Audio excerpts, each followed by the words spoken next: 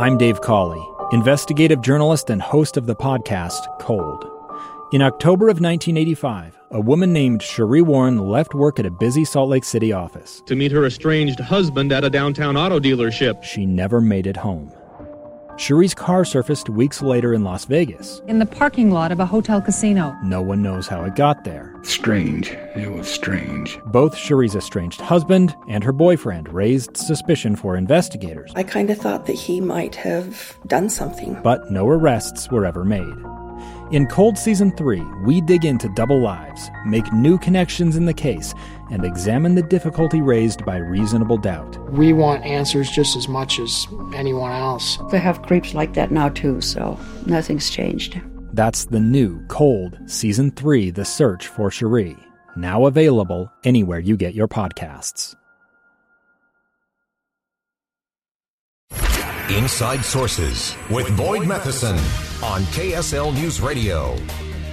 Welcome back, everyone. This is Boyd Matheson, opinion editor at the Deseret News. Thanks for joining us on a Thursday as we continue our conversation. Very pleased to be joined now by Jeremy Roberts.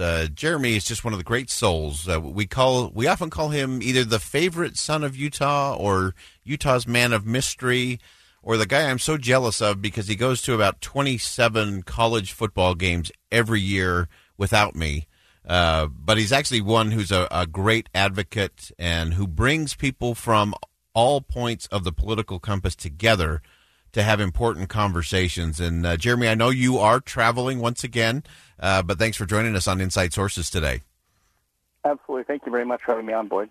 All right. So obviously it's been a week of mass shootings, of gun violence in America. You've been very involved in terms of guns. You're a pro Second Amendment person, and you're taking some really important action with people like Representative King and Representative Ellison and Handy and others to take some positive steps. What should we be thinking about in the aftermath of yet another violent shooting in Ohio and in Texas?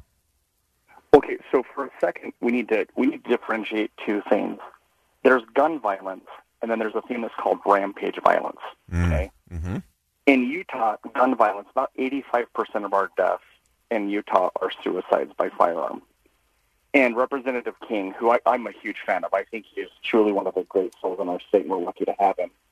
He and I worked together to pass a bill that I know you talked about, and it gave us information that we never had before about suicide in Utah, and we've crafted legislation off of the data.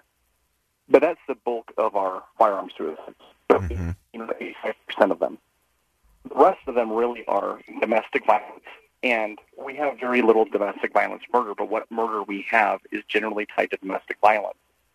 It is almost unheard of to have a stranger kill somebody else in Utah. It rarely happens. As a matter of fact, in the study, they couldn't find a single example of a stranger murdering a child.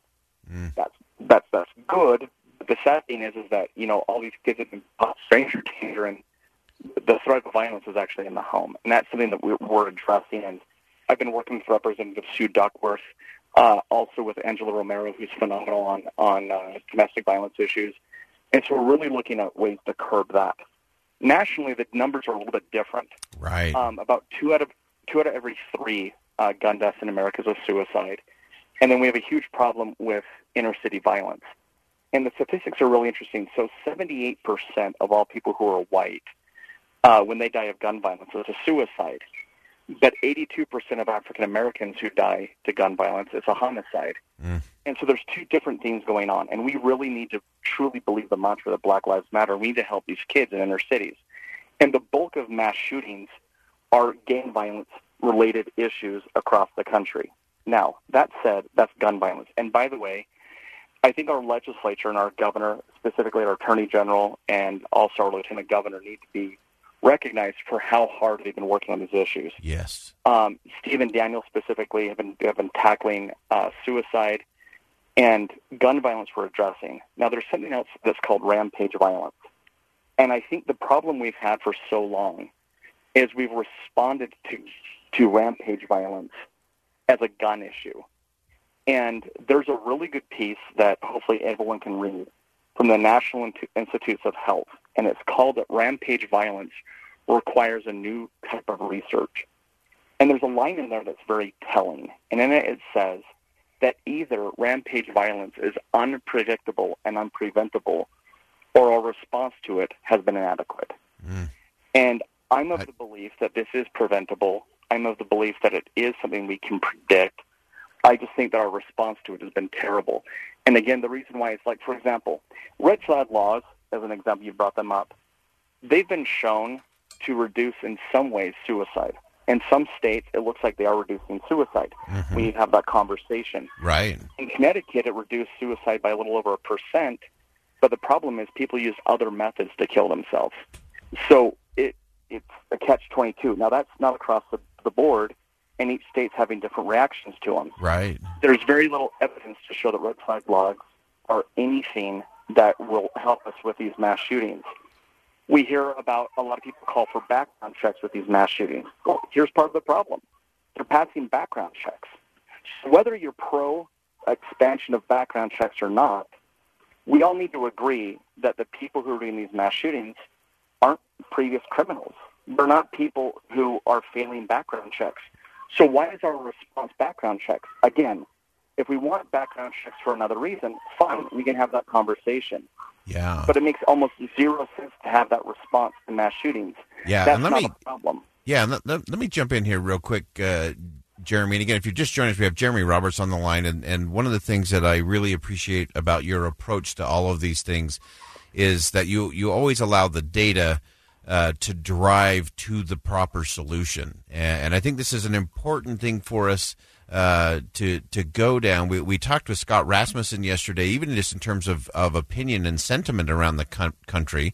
And while 9 out of 10 of Americans think, yes, let's do better background checks, let's do red flag laws, there's only about a third of the country think that those will do anything to impact these mass shootings, this big violence.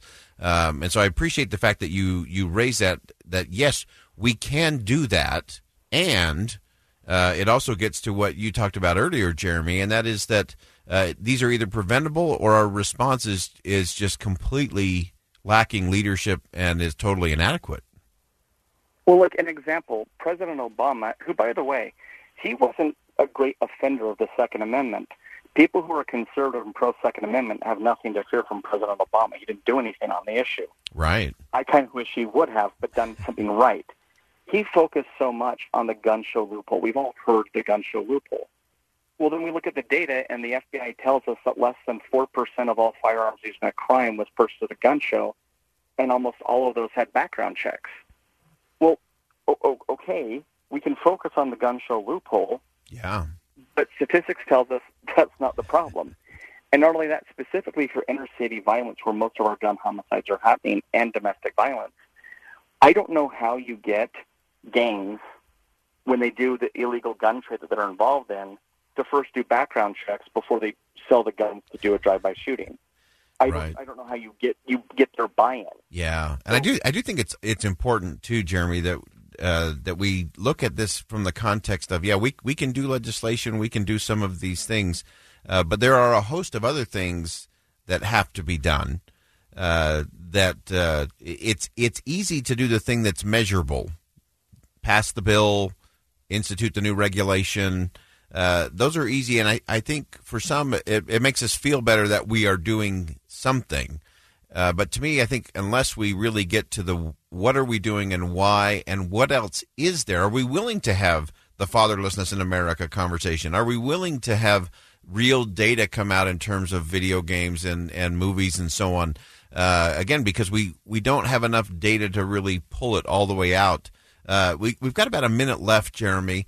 And this is obviously a long conversation that will lead us all the way to and through the next legislative session here in the state of Utah. Give us one quick thing that we should be thinking about in the days ahead before we get to the next round of the legislature. So Representative Susan Pulsifer, who is a gem, she's really a treasure for our state of Utah, is carrying a bill, and she carried it last session, but we're going to have to bring it back this session, to do the research to actually discover the pathology of these mass shootings. And by the way, they're not just shootings. I mean, yesterday in Santa Ana, we had a Hispanic guy who stabbed and killed 4 people and 2 more were wounded. Right. So and by the way, that's not me trying to get away from the gun violence issue. I'm already involved in the gun violence issue, but rampage violence doesn't care what weapon it is. Right. But there's a pathology issue that we've got to discover, and getting the right scientists, the right researchers together to get the pathology. Because right now our FBI can't even come up with anything to identify and profile who these potential mass shooters are. I mean, we've got people who are liberal conservative. Some are white, some are not. Some are conservative, some are not. White supremacy, which is evil, is an issue in some, and others it isn't. Racism's involved in it, and it's just all over the place. Yeah. And, the only common denominator typically tends to be men. But, we need to really understand what we're dealing with to do it. And while I think that doesn't mean we don't do anything in the interim, I think, we really need to compel our elected officials to get the studies done. Awesome. To know exactly how to respond. Fantastic. Jeremy Roberts, thanks so much for carving out some time for us. A great insight. As always, we'll continue this conversation. Perfect. Talk to you soon. Thank you very much. Bye. All right. That's Jeremy Roberts talking about some important data points we got to get to in order to solve the problems. All right. Time to step aside. This is Boyd Matheson, opinion editor at the Deseret News. Thanks for joining us on Inside Sources. Stay with us. 1 more hour to go.